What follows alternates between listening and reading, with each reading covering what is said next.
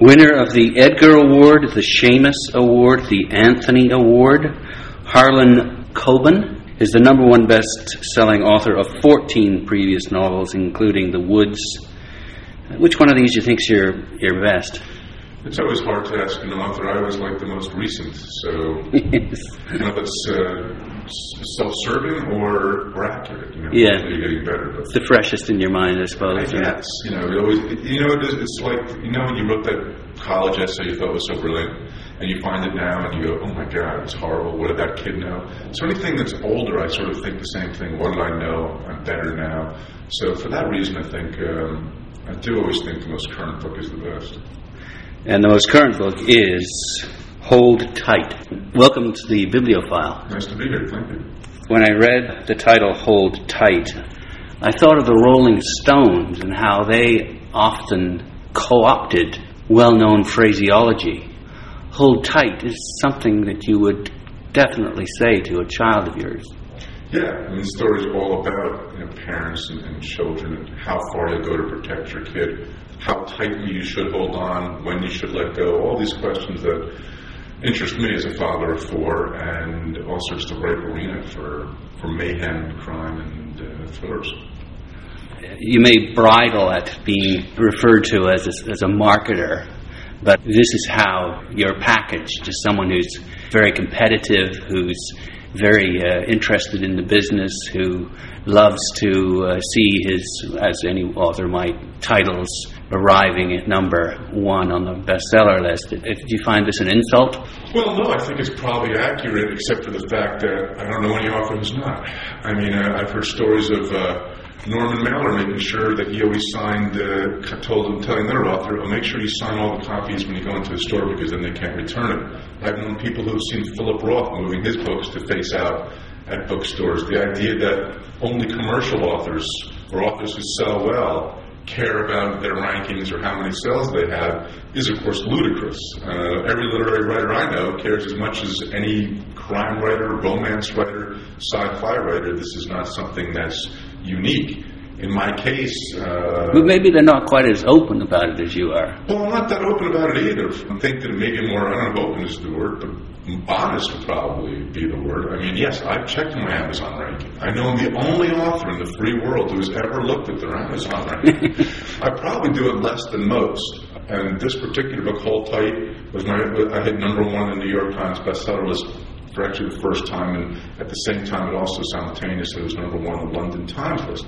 I don't say that to brag, but that was a hell of a day for me. I mean, this is one of the great moments, and any author who would deny that they would want that is probably lying to, or playing into the idea that they are an artist and having to play that role to the max. The great Philip Roth is one of my favorite, my favorite writer probably of all time. In his new book, Exit Ghost, has a line that I love, when he talks about writing. I think he's actually quoting somebody else, but he says, amateurs wait for the muse to arrive.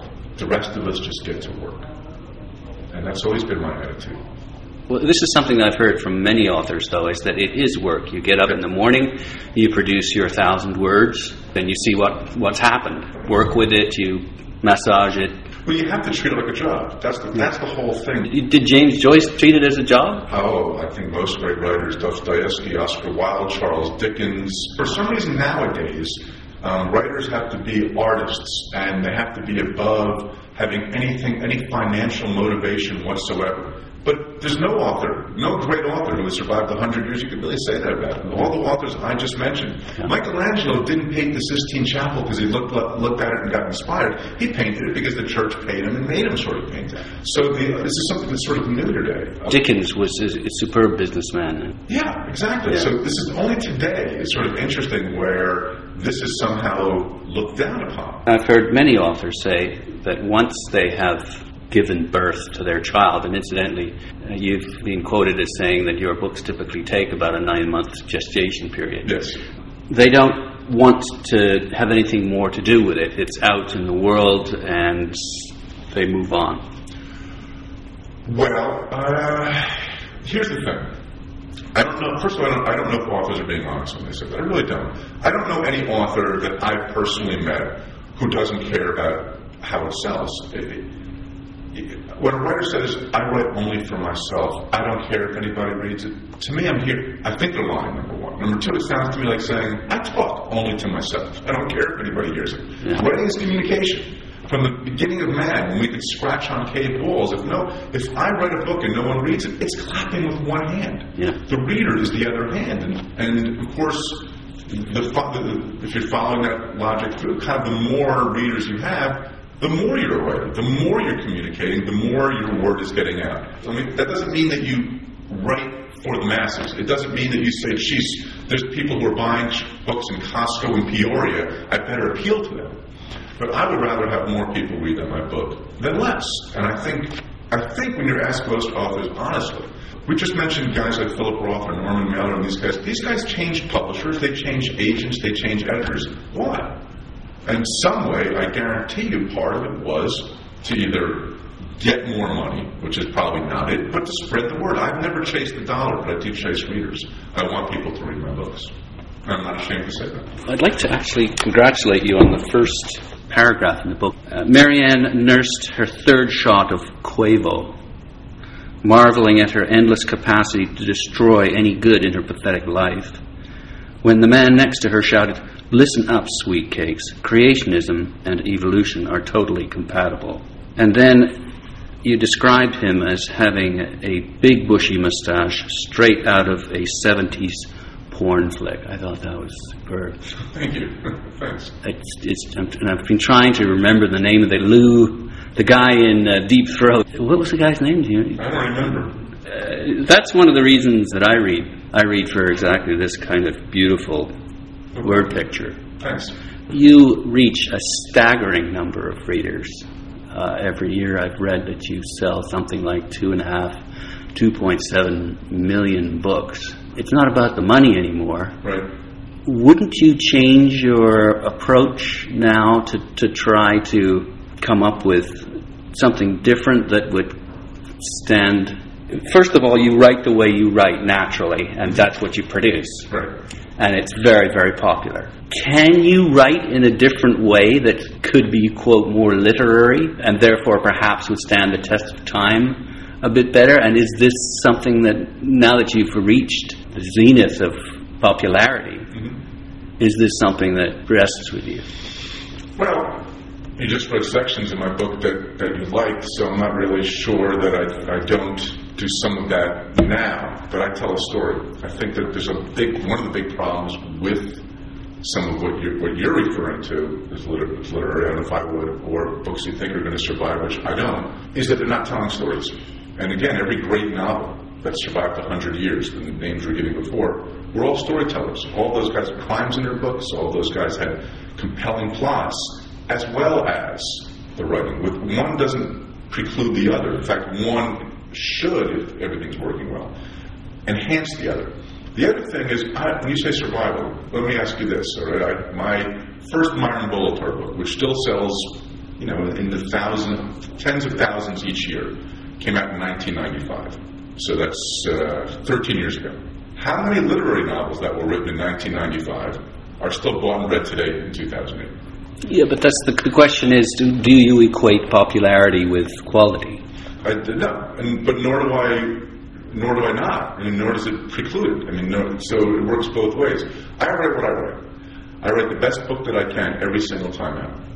I don't like books that are slow and paced. I just don't. That's my own preference. I write a book that I would love to read and my friends would love to read. I write what I call the novel of immersion. I want this to be the book you take on vacation to Saint-Tropez, but you can't leave your hotel room because you have to know what happened and hold tight to Mike and Tia and Adam and all the rest of these people. And that's exactly what people say about your books. That's what I want to do. How long it's going to register with them, different people react different ways. This book has a fairly emotional ending. It's hold tight raising a lot of issues that I've gotten a lot of emails and a lot of response about. I wrote an op-ed piece for the New York Times on it. So how much more can a man ask for? You're making a difference, and you're making people think. You're moving people. You're genuinely starting conversations, and they're entertained. If you go in with goals necessarily to do certain things, you're often in more trouble. I worry about telling the story. Everything has to be slave to the story. If I'm able to throw, that doesn't mean I can't have themes. It doesn't mean I can't have things to say, but all of those have to be slaved to the stories. The Hemingway said you have to kill all your darlings. You have to make sure that you are telling the story you're supposed to tell, that I'm not stopping to navel gaze, that I'm not stopping to give you my view of the Iraq War. If it's in the course of the book, great. And if not, this is the hard thing for most writers, just keep your mouth shut and tell the story. It has to be relevant to the suspense. Stories. Yeah. Everything, my favorite quote on writing, my very, very favorite quote on writing, and if your listeners are interested in writing, this is the best. Elmore Leonard says, I try to cut out all the parts you normally skip. That's utterly brilliant. And in today's society, with DVDs and the internet and TV and all of that, you have to make I ask myself on every page, every paragraph, every sentence, is this compelling? Is this moving the story forward? Is this gripping? And if it's not, I got to find another way to say it. Doesn't mean I can't have descriptions, as you just pointed out. I do. Doesn't mean I can't have settings. I do. But those have to be done in a way that's going to be compelling. And what is that way? I don't know. You're not going to give the secret then? I don't know. No, there's no secret. I wish there was a secret. But you must, and I don't know if it was a criticism or not of the genre, but it's been said that execution, I think it was Chandler that said that execution is the most important thing when it comes to a crime fiction. I don't know. And so as a result, there's a certain sameness to the books that you've written and that other crime thriller genre writers have written. That's a hard thing to say. First of all, I'm 46 years old and I have 19, I think, published novels. So there's certainly going to be some overlapping themes. But you know what? Philip Roth has done a lot about the Jewish Newark, New Jersey experience. Too much. Yes. Updike has done The Rabbit. So I don't know too many writers, I shouldn't say I know some. I don't know too many writers who really have that much. In all the writers we've talked about before, there are similar themes in all of their books. Yeah. So I don't know why a crime writer would be held up to a different standard. Yeah. And I would also argue the genre right now, if you want to call it a genre, I call it form, it's the golden age. There's never been more guys doing it well and doing it in different ways. From the old-fashioned cozy type of the Agatha Christie on that side, people like Carolyn Hart, all the way across to Dennis Lehane and Michael Connelly and George Pelecanos and Laura Lippman, Lisa Scarlini. These people are all doing different stuff, better than it's ever been done before, and we're held up to a higher threshold than it's ever been, which is good. All that's good. Well, the other thing, too, Somerset Maugham talked about his criteria for great literature, and it was exactly what you've just said. It's keeping people interested in turning the pages and entertaining them. Yeah. So it's funny, though, your form is a sort of second cousin to people like Ian McEwan and Martin Amis. What's interesting is most of them, I've met Ian McEwan. I went to college with David Foster Wallace. And I've never heard one of them say it. Yeah. I've never heard one of them say it. Why is it though? Why is it there? Most of them read it. Ian McEwan has written crime fiction. Yeah. And David Foster Wallace reads crime fiction. He said that you knew how to end a novel and he didn't. Yeah. This told me at one of the reunions that we went to. But usually the people who sort of say this are the people who are not successful and thus need to knock something else down. How do you also judge Ian McEwan or Martin Amis or whatever being a level ahead? I don't know. How do you base it on? On what 4 or 5 reviewers for Snooty Magazine said? The general public? How do we base that on? And again, if we go back in time and in history, were these great the authors that are still surviving today that we talked about, were they critically acclaimed at the time that they were around? I don't know. And I don't really, these are issues that it's fun to discuss. Yeah. I don't really care. I go through it and it's interesting, but I find people who concentrate most on are usually trying to overcome some of their shortcomings on their part. Okay.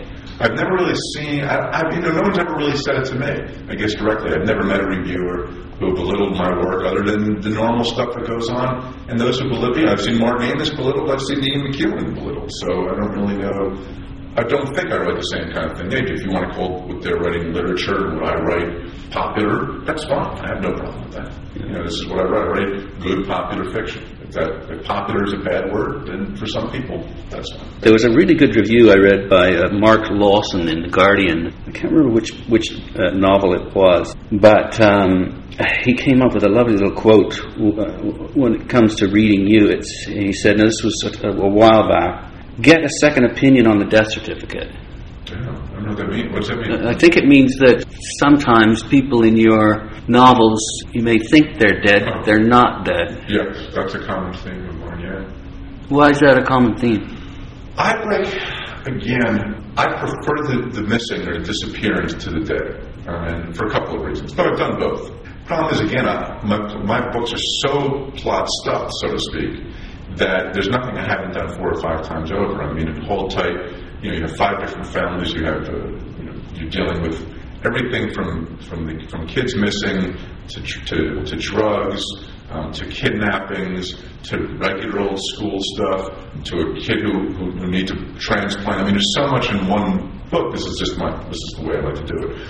But the reason I prefer missing to dead is it adds another element. If somebody's dead, you're solving a crime. Period. The end. That's it. But when somebody's vanished, there's hope.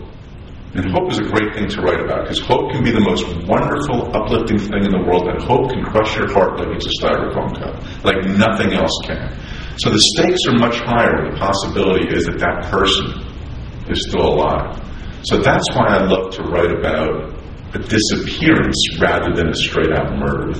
Murder, there's no chance at the saving. I mean, you can get revenge, but you can't really find the same sort of redemption you can find when maybe someone's still alive. And that's such an important part of people's lives, too, isn't it? I mean, people that are close to suicide, they typically will commit suicide if they give up hope that they can be loved. Right. Yeah, hope is a fascinating thing to write about. It's also, I think, really compelling. If I tell you I'm going to write about someone you once knew who was murdered and maybe finding out who did it, that's one thing. If I tell you that person you thought may still be alive, that's pretty compelling. That said, Hold Tight doesn't have that, and the one I'm writing now doesn't have that, but it's an element I've certainly written about in the past and will write about again. There's a parallel drawn with Osama bin Laden. The fact that he sort of disappeared and people don't know where he is. There was a bit of that with Saddam until they found him. Right. Did you think about... Not really. No. Okay. Another thing that you're good at is crookcraft. Details on how the crooks think and what kind of mischief they get up to, like cutting license plates in half and things like that. Where'd you get all that good stuff? The truth, mostly I just make up. I don't know if it would actually work in real life. I'm a lazy researcher, and the fact is that every once in a while I feel like I'm reminding people, this is fiction. I get to make stuff up. So it seems actually to me that the part of cutting the thing in half would be much too much work. But I was thinking how I could really throw somebody off, and that sounded like a fun thing. And then other times I've thought about, like, if you just take black tape and it's the same color and same width as the lettering, you can turn D's into B's from a distance or something like that. So this is just my own mind working. What would I do if I were a criminal? What would it's the same thing as with the good guys. What would I do if I were them?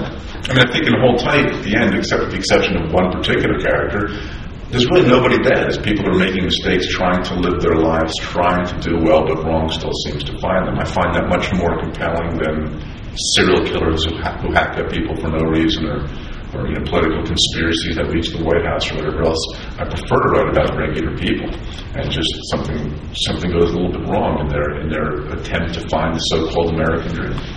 And the difference, and I'm talking to Harlan Coben, the difference between a mystery crime novel and a thriller. Apparently you went from the former to the latter after leaving the series that you wrote, the latter being more focused on the actual commission of the crime versus the crime having already been committed and how it's solved. Is that, would you say that's accurate? Or I don't. I hate debates of mystery versus thriller because I don't really know where I fit in.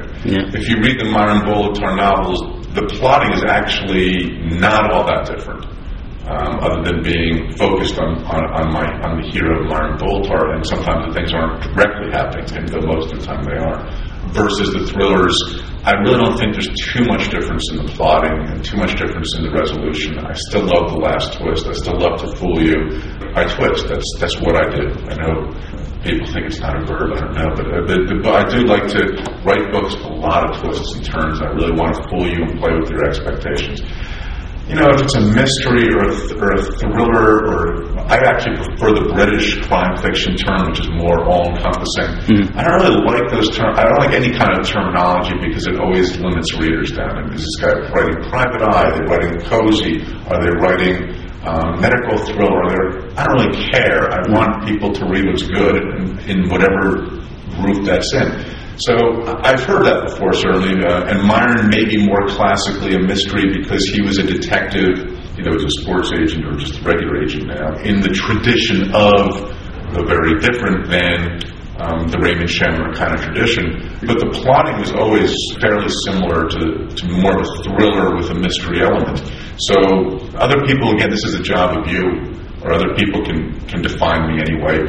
I don't necessarily agree with it, though, but I know where you're coming from, I just don't agree with it. Okay. Can we talk a bit then about you as a businessman? You've pretty well achieved, I think. Well, maybe you haven't. Selling 2.7 million books a year and making $3 or $4 million per book. First of all, those are not figures I've ever confirmed. I know where you got them from.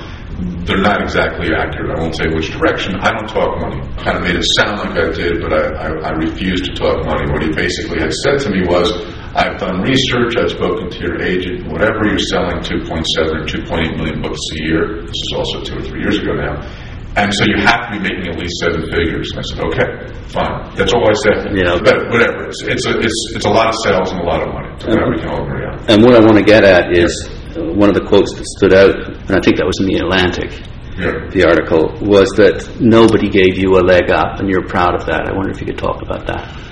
Well, I don't know any writer who really didn't do it on their own. There seems to be a belief amongst those who are unpublished or those who are not doing all of that well that there's a secret cabal and secret handshake that gets you to the next level. I mean, I've gotten emails of this sort. If you would just give me a blurb, I'll reach that next level. I'll do this. If I knew somebody in the business, I would get it. But every writer that I know who's been successful has never had anything. I don't know one writer who had, other than someone who's, let's say, a family member. Mm-hmm. But for the most part, the writers that I know and I'm friendly with, I'm talking about David Foster Wallace before, Dennis Lehane, Michael Connelly, Laura Liv, myself, all the writers that I know that have been, Dan Brown, right, who also went to college with me, no one was helped out by a family connection. You really did it on your own. And tell me about your pride.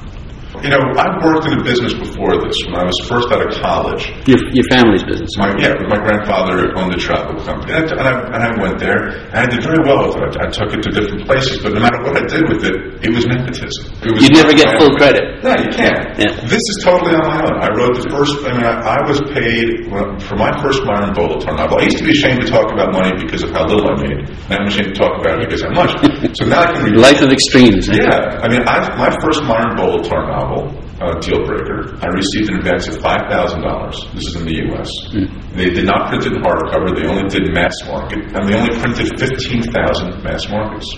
That's about as low as you can be on the totem pole. And you know what? I thought I was the cat's ass. I thought it was the greatest thing that ever happened to somebody in their entire life. Isn't it funny, too? I'm sure that that thrill matches the money thrill. One of the great things about my job is I get to have ridiculously cool experiences, one of which was I was asked to speak to the Democratic senators of the U.S. Senate at one of the private retreats. And I said to them, as a writer, I've never chased the money. I've always chased the readers. And as politicians, I wish you wouldn't chase the votes, but you would chase the voters' heart. Mm-hmm. Chase the issues? Chase what's going to appeal to, remind people what makes you special as a senator or whatever else. Don't chase, and don't even go for the one quick issue. Don't go for the anti-gay issue or whatever. Go for their hearts. I've never said to myself, I made X amount of dollars. That was a goal. Winning the Edgar Award was a great goal. The first time I was on the New York Times bestseller list, which was, I know the date because it was the day my last daughter was born. So you always remember. When I just got the call that Hold Tight had hit #1. And you're right. I mean, getting this small paperback original deal with Dell was as exciting as anything that's ever happened to me. We talked previously about brand, your brand, and it has been described in one case as middle-class desperation. And when I read that, I thought of the great Humphrey Bogart film, Desperate Hours. I don't know if you... I didn't see it. It has Bogart as a kind of a thug going into a suburban home and terrorizing the family. Mm-hmm. And there's something very frightening about that whole concept of invasion of privacy, which I think you really get into in this latest book. Yeah. If you're talking branding, I guess I probably have two brands. I have the Myron Bolitar brand, which is more, he's more in that classic private eye tradition, though I think with a very modern twist. I mean, Shyamalan used to talk about the hero walking down these mean streets alone. Myron goes nowhere alone. He lived in his parents' basement for a number of years. He has a best friend. He hates being alone. He's not a tough guy in that way. He's more self-deprecating. So the Myron Bolitar brand, I think what you're probably talking about is the Thriller brand, which is, some people also describe as Hitchcockian, ordinary man, the extraordinary circumstance. I think that's a fair thing to say. But normally I take things from my daily life. I'm a father of 4. I live in the suburbs. And what fascinates me about the suburbs is it's the bastion of the American dream. It's what we all are supposed to want in our lives. 2 cars, 2.4 kids, the picket fence, and now life is perfect. And of course, where dreams come true, they also wither and die. So it's a great, ripe arena. It doesn't make life easy. So in the case of Hold Tight, the idea actually came to me when I was sitting with friends of mine who had just confessed to me that they put spyware in their 15-year-old son's computer. And at first I was aghast and horrified. Oh my God, what an invasion of privacy. And then I started to think about it and said, well, there's a point to that. There's parental responsibility issues involved. You wouldn't just let your kid wander off any place. And that's where it became, that's at the start of the novel. And what could go wrong and what could go right. How far should you go? Not just how far will you go to protect your child, but how far should you go? Hold tight. When do you let go? Yeah. And when do you hold tight? Yeah, and that's why I thought it was so useful for you to write that New York Times opinion piece, sort of the non-fiction version of the book. Yep. I forwarded it to my 14-year-old daughter. It gets back to the impact that fiction has as well as non-fiction. Yep. Well, I'm lucky that, again, I read about 1 or 2 pieces a year for the Times op-ed page, and I pretty much have carte blanche, I think, to do the issues.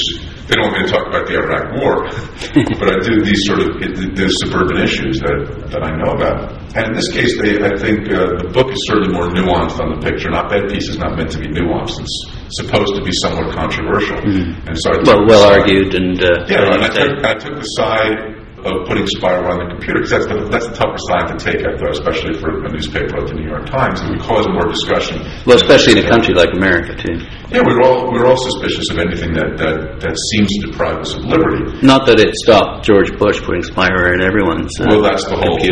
We're even more worried about it now, and I'm certainly not a George Bush or this administration fan, so it made it even tougher. But I thought that's taking that side would cause a lot more discussion. It did, and be more controversial. And it was also somewhat challenging for me. I don't have spyware on my kid's computer at home.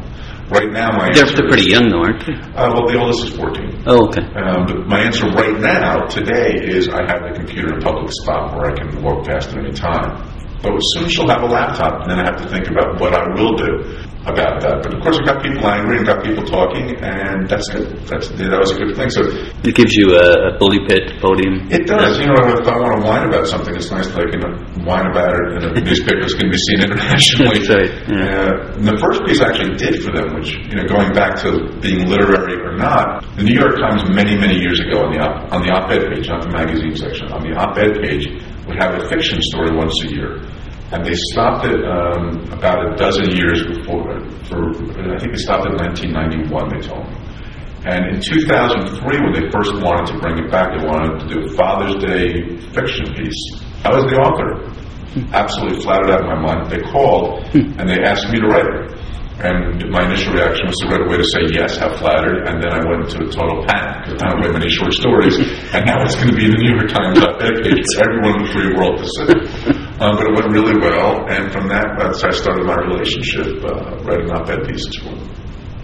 Is there another issue that really haunts you, and an issue that you'd like to have an impact on? Well, usually it's just a rant. I mean, it's whatever.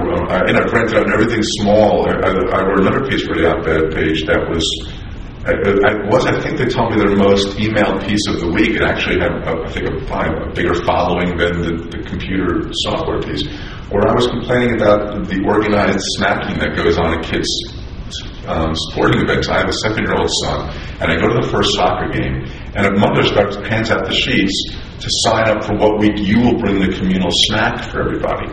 And, if you're not bringing the cool snack like Doritos, and so do kids really need yet another reason to have Doritos and juice boxes? And if I forget my week, then I'm you're ostracized, and it's like a pain in the neck. And what was funny is that the Emperor's New Clothes. Every parent I know agrees. Do our kids need yet another? In this society where we're all obese, we have all these obesity problems.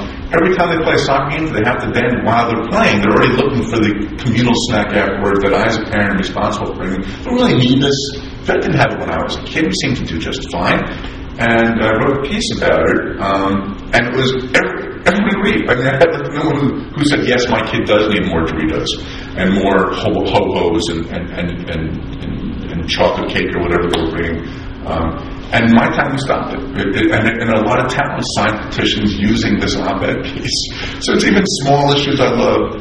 No, I'm much more passionate about big issues, but that's not really my place. There's enough people who are good at arguing about the Iraq War, for example, but they don't really need me for that. Just in concluding, and I'm speaking with Harlan Coben, author most recently of Hold Tight. I wonder if we could look at your technique. I've tried to get this answer out of a number of crime fiction writers, and none of them answer it about the secret, and they just don't know how they do it, apparently. And I know that you spend hours or months ruminating on ideas, and then you execute in about 6 months. You talked about switchbacks and twists. There's one particular line in Hold Tight. It's on page 42, and it simply states, "What would Adam need to stay quiet about in order to stay safe?"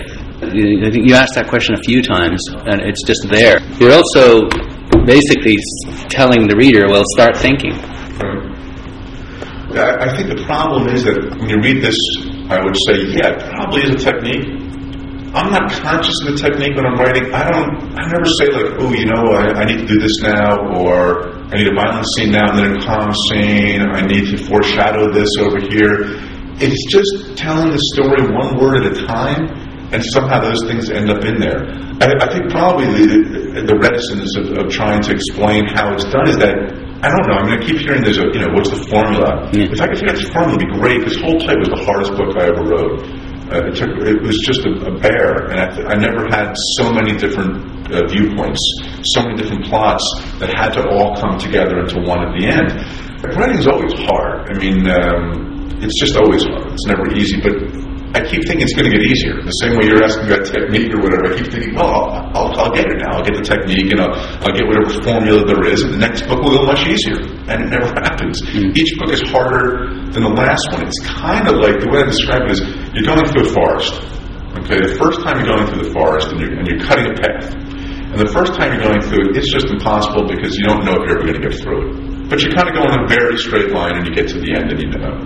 Second time now, you're more confident you can get through it, but you can't take the same path. So you got to cut through it again. And as you keep writing books, you have to find different paths. They never get easier. A lot of times I will start realizing I'm going down the same path. But the comforting factor, the thing you do learn with experience is, I will get there. Even though I will doubt myself, even though I will hate myself, even though I will curse at myself, even though it seems bleak, in the back of my mind, I now know I will finish the book and it will be okay. But that's really the only thing that I've learned. I can't say that's what about technique. Two final questions. One, how would you like your children to remember you? Okay, as a great father. I want my children to remember me the same way I remember my father. I look back at my father as one of the great men I've ever known in my life. And as a father now, I almost try to figure out how he did it. as though he were a magician who pulled some kind of trick on me that I can't quite figure out. How did he manage to push me to do my best without ever pushing? How did he instill the fact that I should always strive without ever making me feel like if I don't strive I would lose his love? How did he manage to get that balance? And I hope that my kids will look back at me the same way I look at my father. That would be the answer. That's lovely. Thank you. Finally, about influence, and this is a standard question, but I love the answers typically. The authors that you get the most pleasure and insight from? Well, again, my favorite author is Philip Roth. I don't know if you see much of him. In terms of, there's a difference in influence and inspire, I guess. And educate and entertain, yeah. I'm no longer at a stage anymore where authors influence me. Any form of greatness inspires me. Because the feeling that I get when I listen to Damien Rice's CDO a couple of years ago, or when I see a fantastic work of art, or when I read a Philip Roth novel or whoever else, I want to give people that feeling. Rather than saying, "Oh, how can I do this?" This is something that young writers will learn when they start to mature and realize they're going to start doing well. It's not. I don't read a book and say, "I wish I had written that." You don't try to copy it. Well, I don't say I wish I'd written that book, because I was not meant to write that book. Even if it was a fantastic, wonderful... Philip Roth was meant to write that book, or Ian McEwan was meant to write that book. I was not meant to write that book. Or Dennis Lehane was meant to write that book. But it inspires me to say, how can I give the reader the same sensation, same thrill that I'm getting from reading this? How do I up my game even more? And that's always something that inspires me. Can you describe that feeling of inspiration? Can you describe what Philip Roth, what he does that does it for you? I don't know. It's the mixture of entertaining, making me think. Another favorite of mine is Tom Perrotta, a more recent writer.